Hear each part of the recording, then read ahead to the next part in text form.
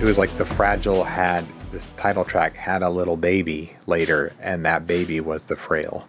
And La Mer had a baby, and it was a big baby. It was a big, fat baby. Mm-hmm. And it was a banger called Into the Void. So we added the appendage to Please to make that work.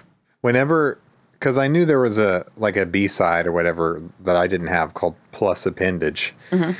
And I was always just like, plus sign appendage. What a weird name. What a weird title. But literally, it's just an appendage. I mean, it is a good piece of music in itself, but it's also just to append to the side to make it longer and fill the tape length. Okay, so now, for the vinyl.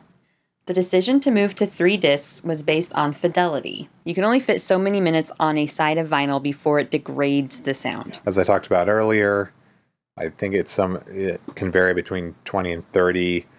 More than that, your grooves get too close together if you try to cram it in, and it sounds like shit. Your needle will jump grooves. Yeah. So now we are faced with 6 beginnings and endings. Simply splitting up the sides didn't work as well this time, so we decided to include the other 2 tracks we had been considering, 10 Miles High and The New Flesh, as well as use the unedited versions of all the other songs on the record. The vinyl sequencing has actually grown on me lately as a viable alternate. Just thought you might want to know. So that is why.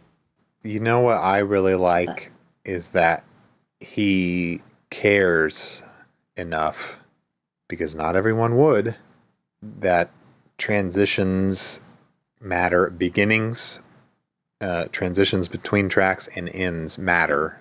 I think it's because to him albums matter. He's not singles driven. So everything on his albums, like all of his albums, almost all of them, you just have to sit and listen to. Yeah, and it's better to experience that way in general. But yeah, many artists, it doesn't necessarily matter how a side starts or if the side ends the correct way. Not everyone puts such obsessive thought into all the things like that across all formats. So he didn't care if you had a tape player. He wanted you to have a good experience and not be in the middle of a song when you turned the tape over.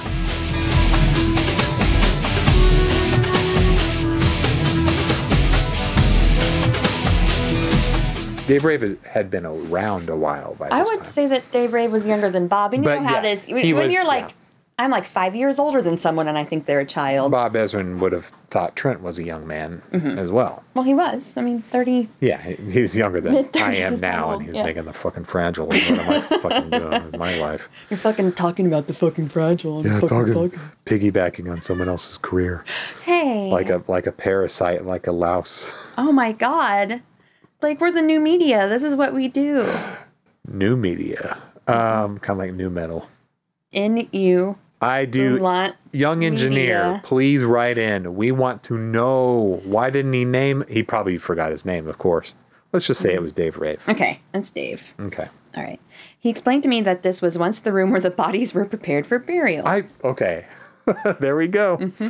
There was something weirdly apt about preparing this body of work in that room for its final resting place.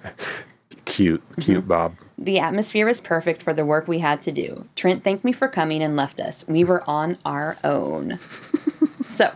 All right, I'm really busy. Gotta go. So good luck with Working this. on, we're in this together. Is that your Trent voice?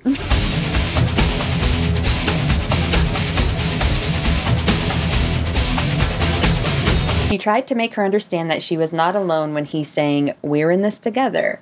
He lamented as he sunk even deeper into the quicksand. I was able to string together a general storyline in 6 to 8 key songs. I felt like I had cracked the code and couldn't wait to talk to Trent about it. Of course, he had to be comfortable with the idea for me to proceed. Trent, this is so good. Trent, you're going to love this, all right? And he explains the vampire Anne Rice thing. Trent's like, that is an abortion. Oh, no! Did throw that away. Start again.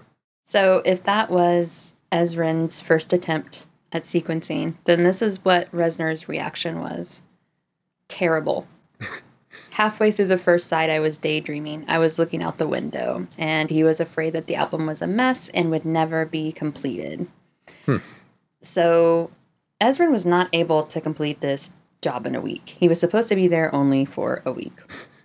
On the day he was supposed to leave, I guess he presented Reznor with another sequence, and Reznor was like, this isn't working, and he said, you know what, I'm supposed to leave, but I'll blow it off. I can't leave you in this state because I've never left a project. And so they had like a really deep like heart to heart, and Ezrin said he got the insight he needed to create the perfect sequence. Reznor said he really got into my head and I got into his head. He pretty much psychoanalyzed what I had come up with, and after that talk he came up with the order that you just heard. It wasn't a cry for help so much as we wanted some objective input. So he ended up working there for weeks, according to Ezrin. He said it was a totally thrilling process. We had so much stuff and so much to say, but we needed to tighten it up and review the pacing, etc.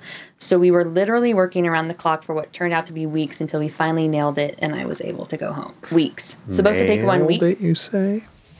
Sorry.